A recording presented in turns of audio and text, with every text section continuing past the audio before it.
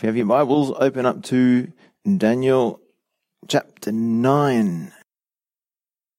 And we will have a look at the 70 weeks prophecy. So, last week we learned about prayer, and we tried to understand and apply many applications for an effective prayer life.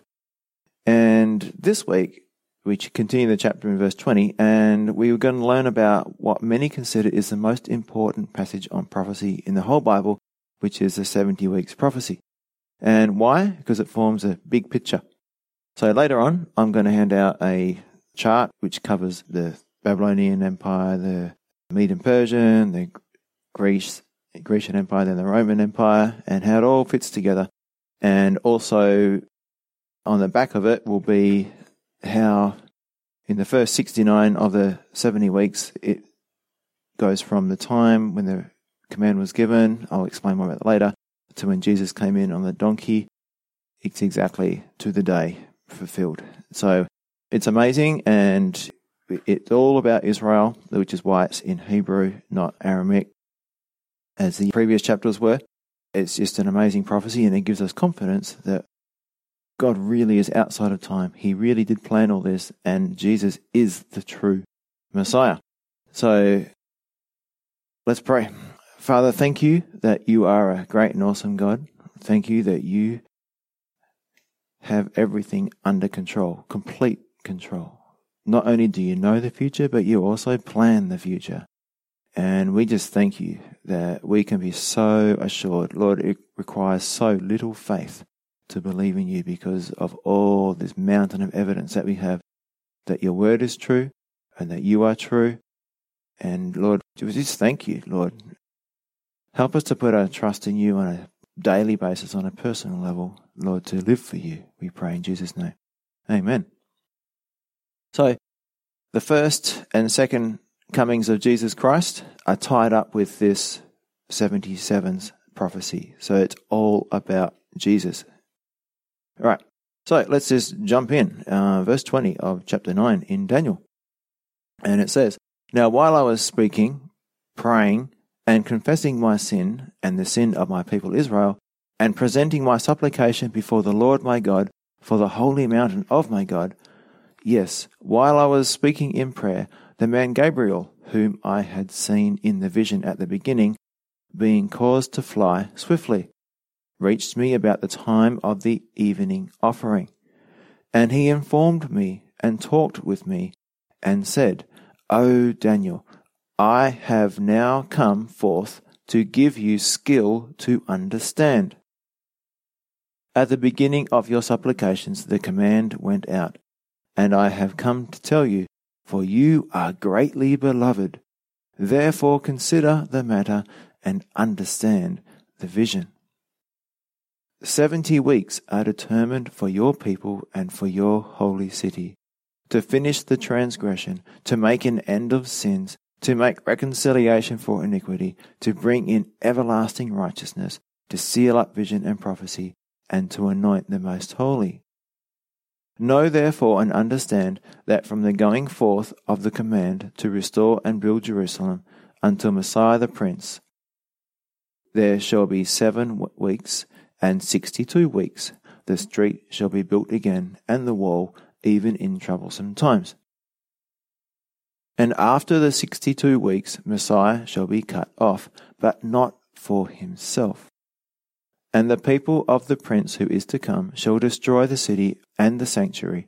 The end of it shall be with a flood. Until the end of the war, desolations are determined. Then he shall confirm a covenant with many for 1 week.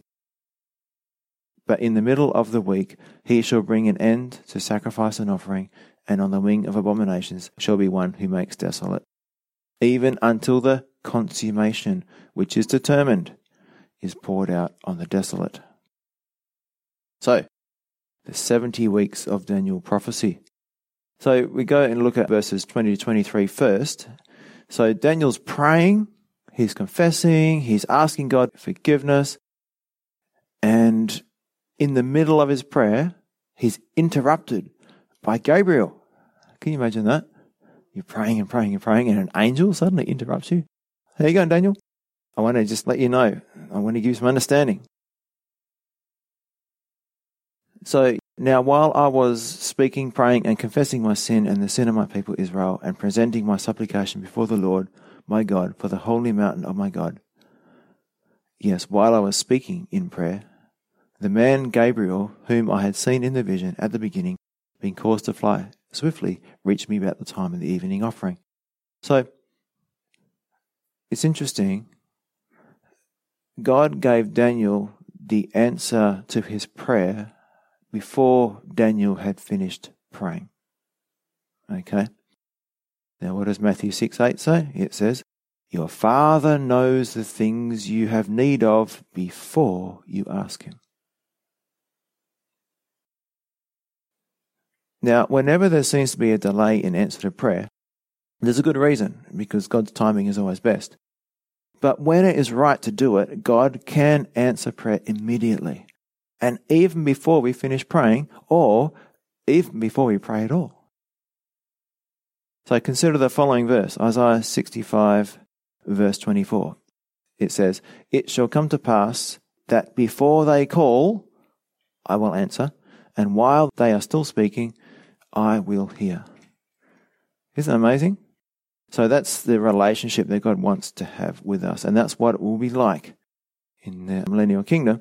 But for now, that does happen sometimes. And I can think of some answers to prayer where you pray for something and you get the answer to prayer, but you realize that for that to have happened, something must have happened before. Verse 21, being caused to fly swiftly. Well, do we know that angels fly? Yes, we do. Angels do fly, because it says so right here. And reached me about the time of the evening offering. Now, this is a little bit strange. Why is it referring to the time of day as being the time of the evening offering? There haven't been any sacrifices at the temple for 50 years since the temple was destroyed in 586 BC. So why refer to the evening sacrifice now? Well, when Daniel was a young teenager, before he'd been taken into exile, he had seen the smoke rise from the temple in the afternoon. And what did that remind Daniel of? Well, what was the whole sacrificial system about? It's a reminder that God accepts a sinful people on the basis of a sacrifice offered on their behalf. Daniel's been praying for mercy. So when does God show up? At the time of mercy, when His mercy was being pictured by sacrificing a burnt offering of a lamb on the altar.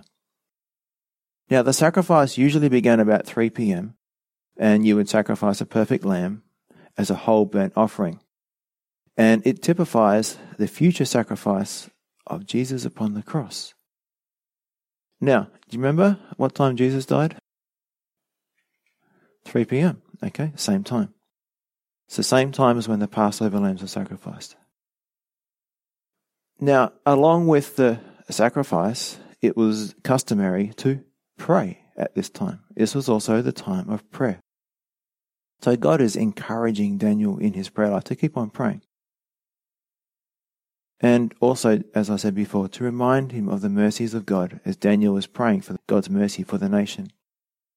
And verse 22, and he informed me and talked with me and said, "O Daniel, I have now come forth to give you skill to understand." So, I have now come forth to give you skill to understand. Did Daniel ever ask for understanding in his prayer? In this particular prayer in chapter 9? No.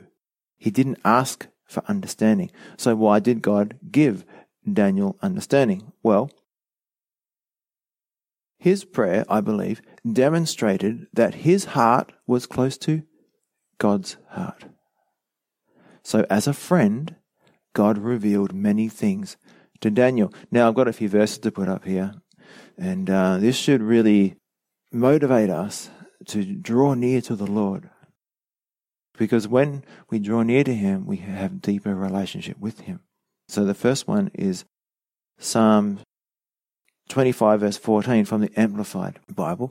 It says, "The secret of the sweet, satisfying companionship of the Lord have they who fear, revere, and worship Him, and he will show them his covenant and reveal to them its deep inner meaning. So I'll read that again. The secret of the sweet, satisfying companionship of the Lord have they who fear, revere, and worship him. And he will show them his covenant and reveal to them its deep inner meaning. Now another verse is John 15:15. Jesus says to his disciples, "No longer do I call you servants, for a servant does not know what his master is doing, but I have called you friends, for all things that I heard from my Father I have made known to you." And finally, John 7:17 from the Amplified, it says, "If any man desires to do his will, God's pleasure, he will know, have the needed illumination to recognize, and can tell for himself whether the teaching is from God or whether I am speaking from myself and of my own accord and on my own authority." So, as we draw near to the Lord, we will have this greater understanding of what's true and what's false, and of deeper things, okay? Deeper understanding of the scriptures. God wants to reveal things to us, but we have to spend time in his presence. It's about relationship. So what's happening here is Daniel studied the passage in Jeremiah, but he still didn't understand much. And in this case, his understanding came through prayer. Yes, he did need to read the Bible, but he also needed to pray in order to be in that spot, in that place where God could speak to his heart and reveal the meaning of what he was reading.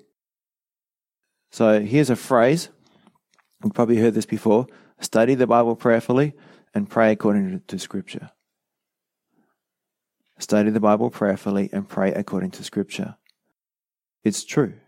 Spurgeon, I think, has a great quote concerning this. It says, "All students of the Word will tell you that when the hammers of learning and biblical criticism have failed to break open a flinty text, a difficult to understand text, oftentimes prayer has done it, and nuggets of gold have been found concealed therein." To every student of the Word of God who would become a well-instructed scribe, we would say, with all the means which you employ, with all your searchings of the commentaries, with all your diggings into the original, with all your researches among learned scholars, include a lot of fervent prayer. So basically, the secret to really digging deep into the Word of God is to dig deep into your relationship with God. As you seek to know God and you read and study the Scriptures with your motive being to deepen or grow your relationship with God, then God will reveal many things to you. It's not a case of either or, you pray or you study. It's a case of both and. We still need to study commentaries, cross-reference with other scriptures, dig into the original languages and talk things over with other Christians. Iron sharpens iron. But along with all those things, we need to spend time in prayer. We need to spend time in God's presence, just allowing him to speak to us. And to emphasize this, remember that the Bible is a spiritual book which cannot be understood by unbelievers or, I would say, a carnal Christian. Have a look at these verses in Corinthians, 1 Corinthians 2, 14 to 16. "But the natural man does not receive the things of the Spirit of God, for they are foolishness to him, nor can he know them because they are spiritually discerned. But he who is spiritual or saved judges all things, yet he himself is rightly judged by no one. For who has known the mind of the Lord that he may instruct him? But we have the mind of Christ." So the person who's not a Christian, they don't have Jesus living inside them, the Holy Spirit living inside them. Therefore, they cannot understand spiritual things. They are spiritually blind. Now, who's our teacher? It's the Holy Spirit. Jesus said so in John 14:26. "But the Helper, the Holy Spirit, whom the Father will send in my name, he will teach you all things and bring to your remembrance all things that I said to you." Now, if we're going to be a good student, what do we need to do? We need to go to school, right? If you don't go to school, you don't learn. So in the same way, if we don't spend time in the presence of God, the teacher, the Holy Spirit, our instructor, our counselor, he won't be able to instruct us. He won't be able to counsel us because we're just not spending time with him. Now, it says he will teach you how many things?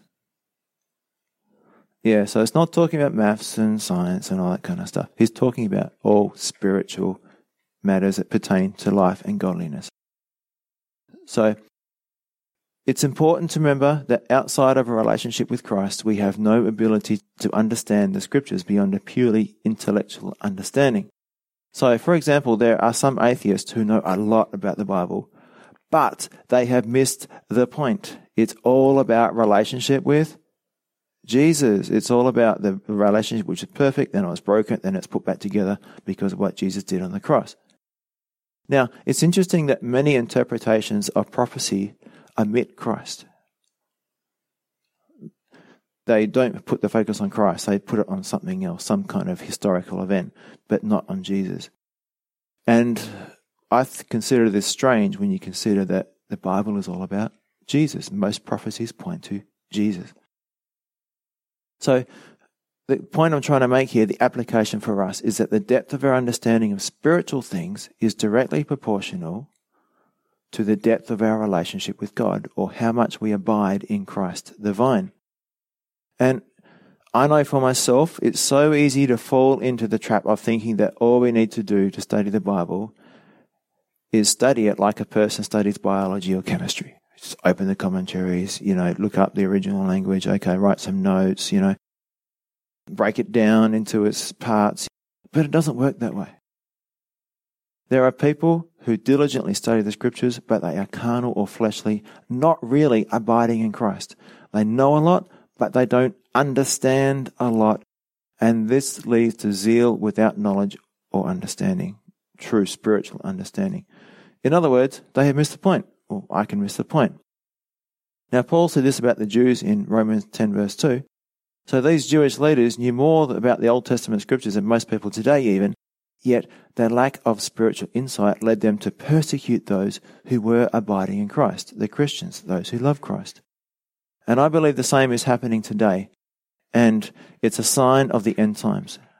Paul talks about this in 2 Timothy 3 verses 1 to 9, talking about the signs of the last days. And he says, I'm not going to read the whole lot, but just to mention a couple of points. He says that many will act religious or have a form or appearance of godliness, but will deny or reject the power that could make them godly. He says to stay away from this kind of person because they will resist the truth. So saved or unsaved, those who seek only an intellectual understanding of the Scriptures will fall short of true understanding, the understanding the Spirit gives, and will end up being ineffective in, or even hostile to, the body of Christ.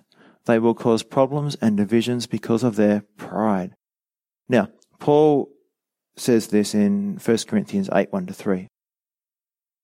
Now, the particular issue here that they're talking about is food sacrificed to idols, but you can put any issue into this box, okay, into this verse. It doesn't matter what the issue is. If you seek to find out the answers on an intellectual level, we'll find out what's going to happen, okay? So it's 1 Corinthians 8, 1 to 3. Now regarding your question about food that has been offered to idols, yes, we know that we all have knowledge about this issue. But while knowledge makes us feel important, we become puffed up and proud, it is love that strengthens the church. Anyone who claims to know all the answers doesn't really know very much. But the person who loves God is the one whom God recognizes. So he says, yes, we know that we all have knowledge about this issue. But while knowledge makes us feel important, we get puffed up and proud, it is love that strengthens the church. And I'm going to read that same verse, just verse 2 this time, from the Amplified Version. It expands it and makes it clearer. If anyone imagines that he has come to know and understand much of divine things without love, he does not yet perceive and recognize and understand as strongly and clearly, nor has he become as intimately acquainted with anything as he ought, or as is necessary. Isn't that a strong verse? I'll read it again. If anyone imagines that he has come to know and understand much of divine things without love, he does not perceive and recognize and understand as strongly and clearly, nor has he become as intimately acquainted with anything as he ought or as is necessary. So again, the issues are different in today's church as they were back then. We're not talking about meat offered to idols, but the principle is the same. Knowledge without love is a weapon. Knowledge without love is a weapon. It causes division, disruption, discord, and discouragement in the body of Christ, both within individual churches and between churches. So, application, let's examine our hearts and see if we are like the church in Ephesus, doing everything right and knowing all the right things, but having lost our first love. We're just going through the motions, and it's so easy to fall into this trap. Jesus warned us that in the last days, the love of many would grow cold. So how do we know if we're growing cold? Well, if your prayer life is feeble, if you have lost your desire to read the Bible simply because you want to read it to interact with God, if you have lost your desire to fellowship with other believers in prayer, if that's true of you, if that's true of me, then we need to get on our knees and repent. I'm just going to read those verses from Revelation. I know all things you do. I have seen your hard work and your patient endurance. I know you don't tolerate evil people. You have examined the claims of those who say they are apostles but are not. You have discovered they are liars. You have patiently suffered for me without quitting. But I have this complaint against you. You don't love me or each other as you did at the first. Look how far you have fallen. Turn back to me, repent, and do the works you did at first.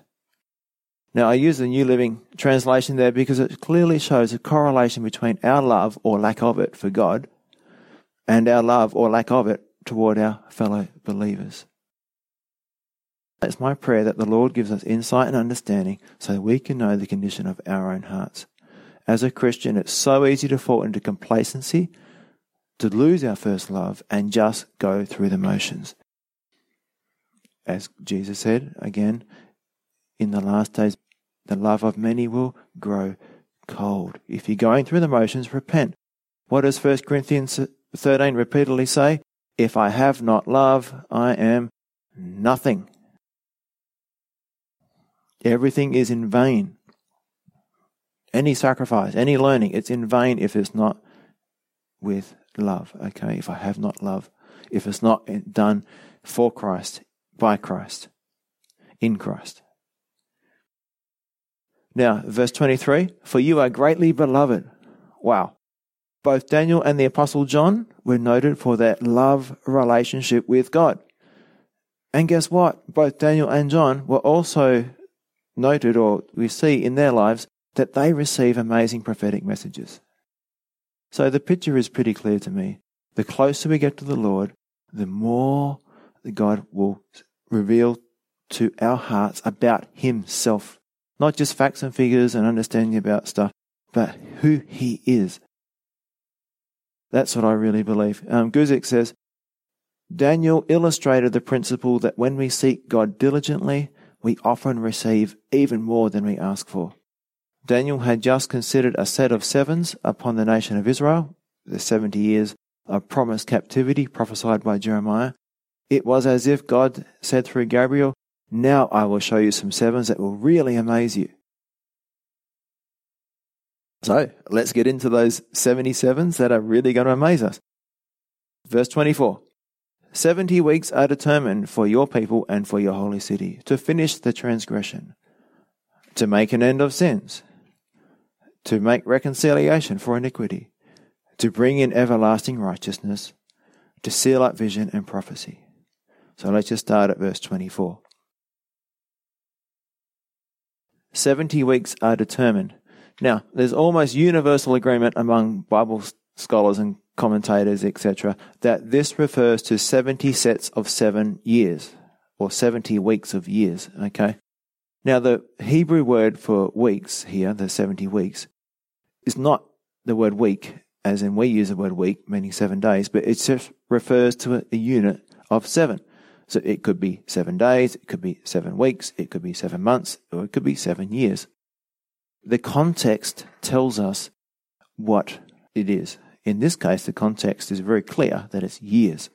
And it's the only way it really makes sense. Now, it says it's for your people and for your holy city. So this prophecy, who is it focusing on?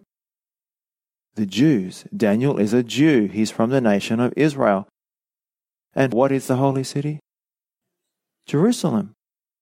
So this is all about the people of Israel and the city of Jerusalem. So unlike the prophecies of Daniel in Daniel chapter 2, 7 and 8, which were primarily related to the Gentiles, like the Babylonian kingdom, the Medo-Persian kingdom, the Grecian kingdom, and the Roman Empire, this is specific concerning the people and God's program for the people of Israel. So the church has no direct connection to the city of Jerusalem, and the church has no direct connection to the promises given to Israel regarding their restoration and repossession of the land. Beware of replacement theology, which says that the church has replaced Israel. Some people say that we are the new Israel. The church is the new Israel because Israel was so disobedient that God had to give up on them and he used us now instead. No. I'm going to read a couple of verses to you and you can make up your own mind. So, first, God gives the promise of the promised land, the land of Canaan, to Abraham. And he says in Genesis 13:15, "For all the land which you see I will give to you and your descendants," for how long? Forever. And notice it says your descendants. I am not a physical descendant of Abraham. It's the Jews that are going to receive the land. And guess what? They're already there. But the hearts have not been opened yet. Now here's another awesome verse which should put the nail in the coffin for those who want to say that the church is Israel. It's Jeremiah chapter 31, verses 35 to 37. It says, "It is the Lord who provides the sun to light the day, and the moon and stars to light the night, and who stirs the sea into roaring waves. His name is the Lord of heaven's armies or hosts. And this is what he says. I am as likely to reject my people Israel as I am to abolish the laws of nature. This is what the Lord says. Just as the heavens cannot be measured and the foundations of the earth cannot be explored, so I will not consider casting them away for the evil they have done. I, the Lord, have spoken." So, God made an unconditional promise to Abraham, and it says here, I will not consider casting them away for the evil they have done. It doesn't matter how much bad they've done, how much they've rebelled. God's promise is not predicated on their obedience. It's an unconditional promise, and it doesn't matter what they do. God is going to keep his promise. Now, if you're wondering, it's just a once-off. Actually, it's not. There's plenty. But I'll read you one more. It's Jeremiah chapter 33, verses 25 to 26. It says, "But this is what the Lord says. I would no more reject my people than I would change my laws that govern night and day, earth and sky. I will never abandon the descendants of Jacob or David my servant, or change the plan that David's descendants will rule the descendants of Abraham, Isaac, and Jacob. Instead, I will restore them to their land and have mercy on them." Does anyone still have any doubt that God still loves the nation of Israel and he's still using them, who will in the future? These are the two of the many scriptures that should convince you that the evil doctrine of replacement theology, where people believe that God is through with the nation of Israel and that the church is now Israel, is wrong. If you're still not convinced, just go to the Middle East and look what is going on. God is looking after Israel, protecting them, providing for them. Many, many miracles. Despite their disobedience, they are still not obedient. They are a wicked nation, but God is blessing them anyway, just like we read his promise there. Now, what's going to be accomplished in these 70 weeks, this 490 years? 70 times 7 is 490. So we're just going to run through the 6 things that are going to happen, that are going to be completed or done. The first one is to finish the transgression. So this says that the transgression itself will be finished. So taken literally, this means establishing an entirely new order on earth, with an end to Israel's, and therefore also the rest of humanity's, rebellion against God. Now, the only way this can happen is if God sets up his kingdom on earth. And we believe that will happen as the millennial reign, where God, Jesus, comes back and reigns for 1,000 years after the 7-year tribulation period. The second one there is to make an end of sins. So, taking these words at face value, this means not only the end of the guilt of sin, but also an end of sin itself. It means to seal up or restrain sins. Again, this looks to a new, redeemed world. Now, the next one is very important. It says to make reconciliation for iniquity. So, the key word here is reconciliation. Jesus, when he died on the cross, he reconciled us to God, it says in Corinthians. I think it's 1 Corinthians 5:21. We are his ambassadors. Our message is that God is reconciling the world to himself. So man's iniquity must be reconciled to God's justice and holiness. This work was clearly accomplished at the cross, where Jesus dying on the cross was the payment in full for the sins of the whole world, which includes me and you. Now, what did God say to Abraham in Genesis 3 different times? He said, "And in your seed," capital S, singular, "all the nations of the earth shall be blessed." Now, while the basic provision for reconciliation was made at the cross, the actual application of it for the Jews, for the nation of Israel, has not yet come to pass. That reconciliation has not yet happened for the nation of Israel. So we're still waiting for that to happen. It's only when Israel finally says, "Blessed is he who comes in the name of the Lord," that Jesus returns to earth. So at the moment, Israel as a nation is still rejecting their Messiah. Listen to what Jesus said in Luke 13:34-35. He says, "O Jerusalem, Jerusalem, the one who kills the prophets and stones those who are sent to her. How often I wanted to gather your children together as a hen gathers her brood under her wings. But you were not willing. See, your house is left to you desolate, and assuredly I say to you, you shall not see me till the time comes when you say, Blessed is he who comes in the name of the Lord." So they rejected their Messiah. Jesus was instead revealed to the Gentiles, and the Gentiles are being used. It's the church age now. But the church age will finish at the rapture, and then God will deal with the Jews, the nation of Israel. And just before Jesus comes back, this is what they will be saying. They will be accepting their Messiah. Now, the next phrase there is to bring in everlasting righteousness. So, when Jesus died on the cross, and a person accepts that gift of forgiveness, they are made righteous. But we're talking about the nation of Israel here. Not in an individual sense where we're talking about justification.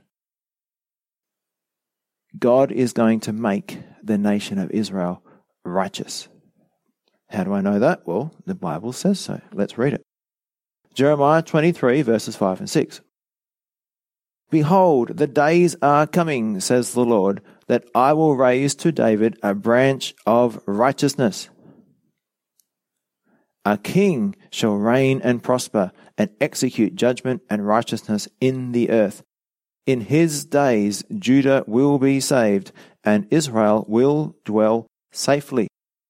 Now this is his name by which he will be called, the Lord our righteousness. So when is the nation of Israel going to become righteous? When Jesus is reigning. Absolutely. So again, taking the statement at face value, this means a new world order of society. It's when Jesus is reigning and not a human government. And you can also see Isaiah 11:2-5 and Jeremiah 33:15-18. But for the sake of time, we won't read them now. Now, the next one is to seal up vision and prophecy. Now, this speaks of both the ending and the fulfillment of all prophecy. So this includes both the first and the second comings of Christ. So this is why this 70-week prophecy is so important, because it includes all, not specifically all prophecy, but first coming of Christ, second coming of Christ. Most of it fits into this period of 490 years somewhere. So it concludes the final stage of human history and culminates with the reign of the Son of God on earth for 1,000 years, followed by eternity. The new heavens and new earth. So this is often called the consummation. Now, do you remember the 7 C's of history? Little memory quiz for you. The first C is creation. Good. Second C is corruption. The third C is catastrophe. The fourth C is confusion. The fifth C is Christ. The sixth C is the cross. And finally, the seventh is consummation, which is the second coming. So, creation, God made the world in 7 days. Corruption, there was sin come into the world. Adam and Eve sinned. Catastrophe is the flood. Confusion is the Tower of Babel. God spread out the people because he confused their languages. Christ is when Christ was born and came to live among us. The cross is when he died and rose again. And then the consummation is the second coming of Christ. So that's what this is all about. So to anoint the most holy. Now, you might think that's talking about a person, but most people, commentators, they say its literal meaning is referring to a place, not a person. So what is the most holy? It's the temple. It's the Holy of Holies in the temple. It's going to be anointed and blessed. And there will be a new temple in the millennial kingdom. Now, verse 25. How are these 70 weeks going to be broken up? They're not all going to go in a linear fashion from the start to the end and that's it. Okay? There's going to be breaks. There's going to be different segments within this period of 70 weeks. So the first thing we need to know is, when do the 70 weeks start?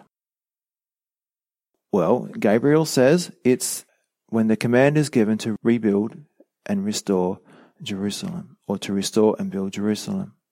Now, there's other decrees, like with Cyrus and Darius, and one by Artaxerxes in Ezra, which talk about rebuilding the temple, but that's not rebuilding and restoring Jerusalem. The one that talks about specifically restoring and rebuilding Jerusalem is in Nehemiah chapter 2, 1-8. And Artaxerxes made a decree giving Nehemiah permission, safe passage, and supplies to return to Jerusalem and rebuild the city and the walls in 445 BC. And you read that in Nehemiah chapter 2, verses 1-8. So that's the only decree that actually specifically talks about rebuilding Jerusalem and the walls. The rest of them are only talking about the temple. So that's the one we're going to focus on. Now, it says, until Messiah the prince meaning a ruler. Not like the son of a king, but a ruler, a strong ruler. Until Messiah, the coming king, there shall be 7 weeks and 62 weeks. So what's 7 plus 62? Can you do that? 69. Fantastic. Okay. 69 times 7 is 483 years. So it's 69 units of 7 years would pass from the time of the command recorded in Nehemiah chapter 2 verses 1 to 8 until the appearance of Messiah the Prince. Now, there's strong evidence that the 483 years were completed at the triumphal entry of Jesus, the start of the Passover week. And we're going to go through the calculations that Sir Robert Anderson has done for us. Really, really interesting. I've got it all written down on a piece of paper, but I'm not going to give it to you now because I know you read it and not listen. So we're going to see this incredible fulfillment of prophecy. A Gentile king made a decree, and 483 years later, to the day, Jesus presented himself as the Messiah the Prince to Israel. So again, a reminder, we're not talking about prince as in the one down from a king. In Hebrew, in the culture, the prince has the idea of a strong, mighty ruler, not the son of a king and heir to the throne. So, when did Jesus present himself as this mighty ruler, as a king? Only once. Zechariah 9:9 says, this will give you a hint when he did it, right? Rejoice greatly, O daughter of Zion. Shout, O daughter of Jerusalem. Behold, your king, your prince, is coming to you. He is just and having salvation, lowly and riding on a donkey, a colt, the foal of a donkey. So, the triumphal entry, Palm Sunday.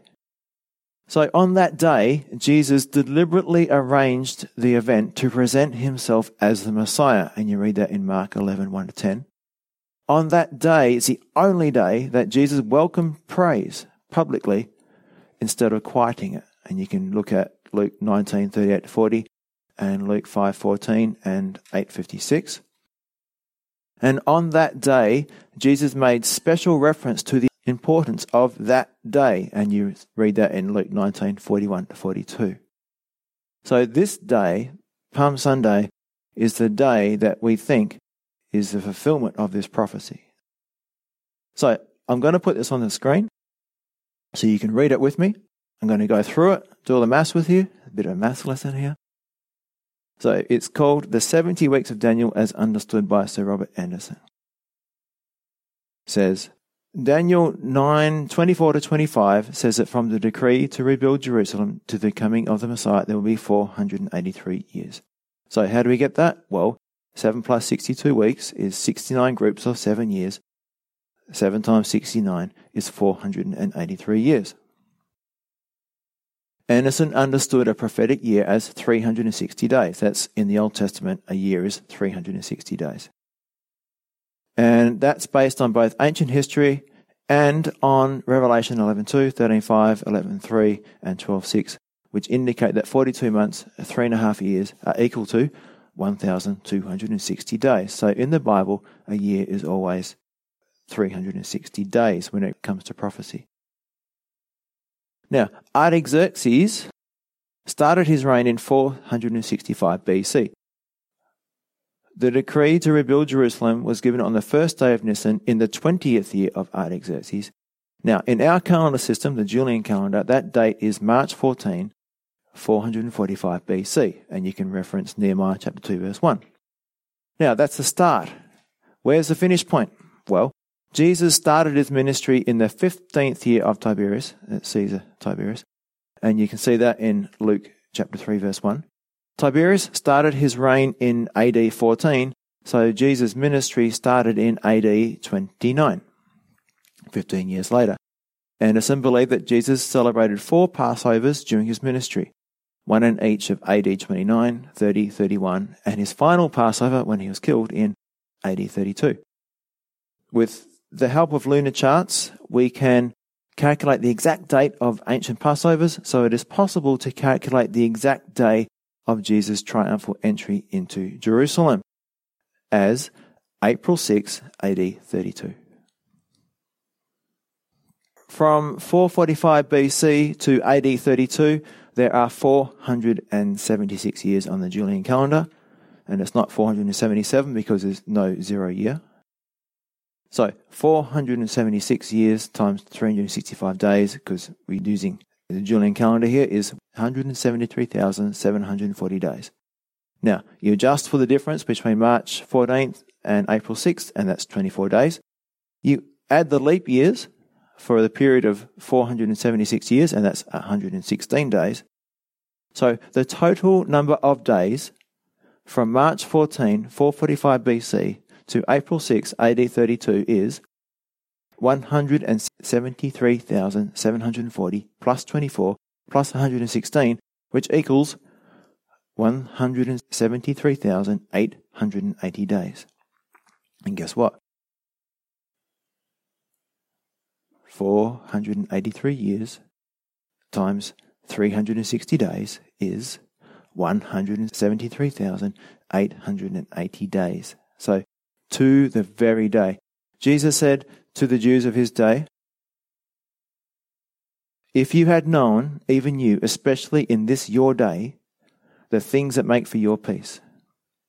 Luke 19:42. And David said of this day in Psalm 18:24, "This is the day which the Lord has made. We will rejoice and be glad in it." So that is specifically referring to the triumphal entry when Jesus comes in. Now, this prophecy is so specifically and accurately fulfilled that it's been a significant testimony to many people. And I have a quote. "Others of the Jewish scholars, by the evidence of these words, have been compelled to confess that Messiah is already come and that he was Jesus whom their forefathers crucified." Isn't that powerful? So the Jews look at this, and some of them, when they have the spiritual understanding, when they're willing to humble themselves, when the Spirit works in their heart, they realize, oh, God told us when the Messiah was coming, and they accept him. And just last week, I was talking with Marissa, two Jewish ladies who were staying at our place, that Yeshua is the Messiah who was cut off for the sins of the world, and use this prophecy just to help to explain that the Bible said when the Messiah would come. And I've also got another chart which comes from Always Be Ready. That's one word, so www.alwaysbeready.com. And they have a lot of good resources which takes you through the prophecies in Daniel. So the next phrase there, "The street shall be built again, and the wall, even in troublesome times." So this indicates that the rebuilding of the streets and wall of Jerusalem will happen in the first 7 weeks mentioned, and that there would be hard times during this time. And there were. If you read the book of Nehemiah, it was difficult. The people were suffering. It was a hard job to rebuild those walls and the city. And then following that period of 7 weeks or 49 years, there's going to be another period of 62 weeks of 7 years until the coming of the Messiah. So just to sum this up, this 70 weeks, how is it broken down? Well, the 70 weeks are divided into 3 parts. The first 7 sevens, or the first 7 groups of 7 years, 49 years, the city and its walls are rebuilt. In the first 69 sevens or weeks, that's 483 years, that's the time until Messiah comes, and there's one more week left. One more week left, and that is the 70th week. And this is where it gets really exciting. So what happens after the first 69 weeks? Now we're going to read what happens is verse 26. After the 62 weeks, Messiah shall be cut off. And that's execution. He's dead. And Gabriel is specific. He says Messiah will be cut off for the sake of others, not for himself. If you read Isaiah 53, guess what it says? He was cut off from the land of the living. For the transgressions of my people he was stricken. He was cut off, but not for himself. Now, shall destroy the city and the sanctuary. So after the Messiah was cut off, Jerusalem and her temple would be destroyed again by an overwhelming army. That's what it means with a flood. And just about everyone understands that this was fulfilled when the Romans destroyed Jerusalem in AD 70. So there's no real question about that. Now it says, the people of the prince who is to come shall destroy. So the destroying army is made up of the people of the prince who is to come, the future prince, the future ruler, the Antichrist. And he's described more in verse 27, so let's have a look. What's he going to do? Well, now we're talking about the events of the 70th week. We've talked about what happens in between, this end of the 69 and the start of the 70th. Now we're talking about what's the start of the 70th week. It says, he shall confirm our covenant. Now, the he goes back to the prince who is to come from the previous verse, the prince of the people who destroyed Jerusalem. Well, who destroyed Jerusalem? It was the Romans. So, the Antichrist is going to come from the Roman Empire. And Daniel 7 tells us that the final world government is an heir to the Roman Empire as well. They come from the Roman Empire too, the 10 toes. Or the 10 horns. Now it says, he shall confirm a covenant with many for 1 week. So who's the many? It's Israel. Okay? It's for the final unit of 7 years. And this completes the 70 weeks prophesied for the Jewish people and Jerusalem. So, with this covenant, Israel will embrace the Antichrist as a political Messiah, if not the literal Messiah. And is this predicted in the Bible? Did Jesus say anything about this? Yes, he did. He said in John 5:43, I have come in my Father's name, and you do not receive me. If another comes in his own name, him you will receive. So they rejected the true Messiah. When the Antichrist comes on the scene, John 5:43 tells us that they will receive someone who comes in his own name. Talking about the Antichrist, I believe. So,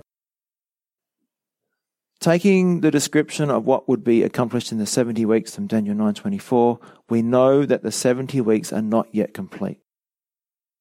Yet the events promised in the first 69 weeks are fulfilled. So like Messiah being cut off, the temple being destroyed, Jerusalem being destroyed, stuff like that. So basically what it shows is that there's a lengthy or long pause in the 70 weeks between the 69th week or period of 7 years and the 70th week or period of 7 years. And the 70th week will begin when the coming prince shall confirm a covenant with the Jewish people. Now, these gaps or pauses in prophecy may seem strange, but they are actually common. And I'm just going to show you one example. It's Zechariah 9 verse 9, which we read before today. And that refers to Jesus' first coming. But you know what? In the same paragraph, it goes straight on to the second coming. So here we go. I've drawn a line between where it stops talking about the first coming and where it starts talking about the second coming. Now, can you see an explanation of, now we're talking about a different time period? No, there's no difference. So I'll read it to you. It says, Rejoice greatly, O daughter of Zion. Shout, O daughter of Jerusalem. Behold, your king is coming to you. He is just and having salvation. That's why Jesus came the first time. Lowly and riding on a donkey, a colt, the foal of a donkey. That's fulfilled. It's done. And then it goes on. I will cut off the chariot from Ephraim and the horse from Jerusalem. The battle bow shall be cut off. He shall speak peace to the nations. His dominion shall be from sea to sea and from the river to the ends of the earth. That's talking about the second coming, when Jesus comes back. So in 2 verses, it skips from the first coming to the second coming. And there's this massive gap in time between the fulfillment of that verse 9 and verse 10. So we can think of it this way. God appointed 490 years of special focus on Israel in his redemptive plan. Now these years were paused by Israel's rejection of Jesus. And now there is no special focus on Israel right now in God's redemptive plan because this is the time of the church. God's focus will return to Israel when the church is taken away at the rapture. And the last 7 years of man's rule on this earth will begin sometime soon after the rapture.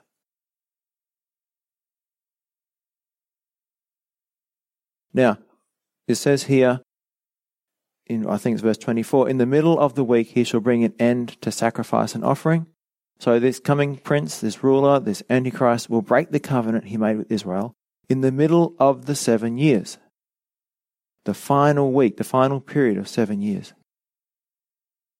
Now, the book of Revelation sees the 7-year period in both halves as yet future, and there's lots of references to that. The middle of the week and the end of sacrifice had not yet happened as of AD 90. That's when Revelation was written. And it can't have happened since because there's no temple. Therefore, it's still future. The temple was destroyed in AD 70, about 25 years before John wrote the book of Revelation. So this can only happen once the temple has been rebuilt, which will occur during the Great Tribulation as a result of this 7-year treaty. Does that make sense? So this can't happen unless there's a temple. The temple was already destroyed when Revelation was written. Now, one of the last phrases there, on the wing of abominations shall be one who makes desolate.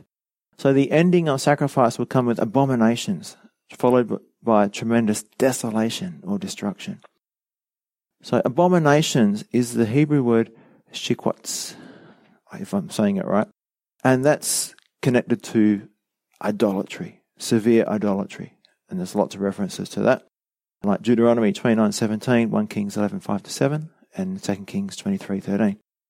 So the idea is that the coming prince breaks the covenant and brings an end to sacrifice and offering by desecrating the holy place of the temple with idolatry. He sets an idol up in there, sacrifices a pig. Now Jesus called this the abomination of desolation, Matthew 24:15.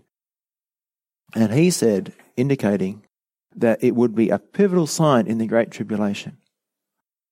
And Paul also refers to this in 2 Thessalonians 2:1-4. It says, "Now, dear brothers and sisters, let us clarify some things about the coming of our Lord Jesus Christ, the second coming, and how we will be gathered to meet him. Don't be so easily shaken or alarmed by those who say that the day of the Lord has already begun. Don't believe them, even if they claim to have had a spiritual vision, a revelation, or a letter supposedly from us. Don't be fooled by what they say.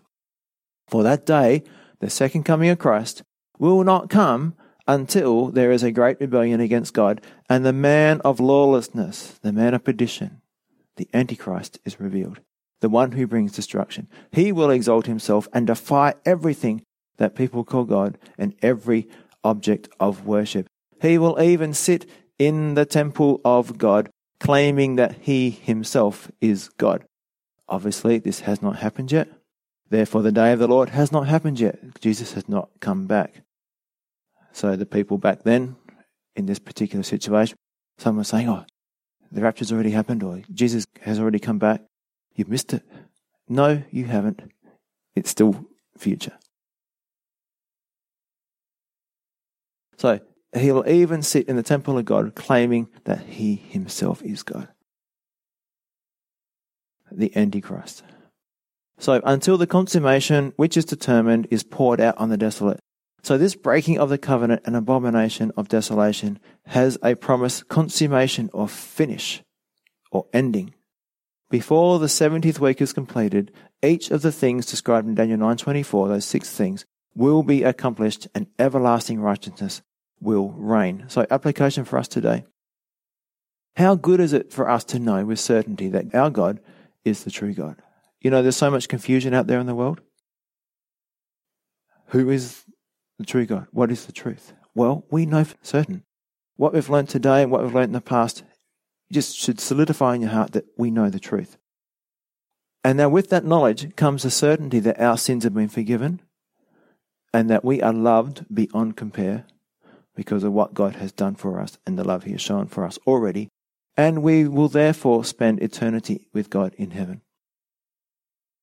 So the 70-week prophecy, along with over 300 other prophecies, which prove beyond a doubt that Jesus really is the Messiah that will take away the sins of the world. So those prophecies prove that Jesus is the true Messiah. So I'd like us to read this together. It's Hebrews 6:17-20. And it's talking about God's promises and his oath and the things that cannot change and our great confidence. You ready? So Hebrews chapter 6 verses 17-20. God also bound himself with an oath, so that those who received the promise could be perfectly sure that he would never change his mind. So God has given both his promise and his oath. These two things are unchangeable because it is impossible for God to lie. Therefore, we who have fled to him for refuge can have great confidence as we hold to the hope that lies before us. This hope is a strong and trustworthy anchor for our souls. It leads us through the curtain into God's inner sanctuary. Jesus has already gone in there for us. He has become our eternal high priest in the order of Melchizedek. Father, I thank you for your great mercy which you've shown us. I thank you for the love which you poured out on us. I thank you for the confidence that we can have in your word, because you have so clearly and accurately shown that you are in control. You know the future, you plan the future. Father, we love you. Father, help us to abide in the vine. Lord, this should push us to seek you, to know you more. Daniel was a man who loved you. You are greatly beloved, Gabriel said to Daniel. Well, so are we. We are greatly beloved too. Lord, help us to respond to your love. Help us to make the time to push all those other things away that keep us so busy, that stop us from spending time with you. Help us to get rid of those things and to make time for you. Lord, to be fervent in prayer, to be having a great desire to read your word. Increase our desire for prayer in your word and for prayer with other believers. We pray these things in Jesus' name. Amen.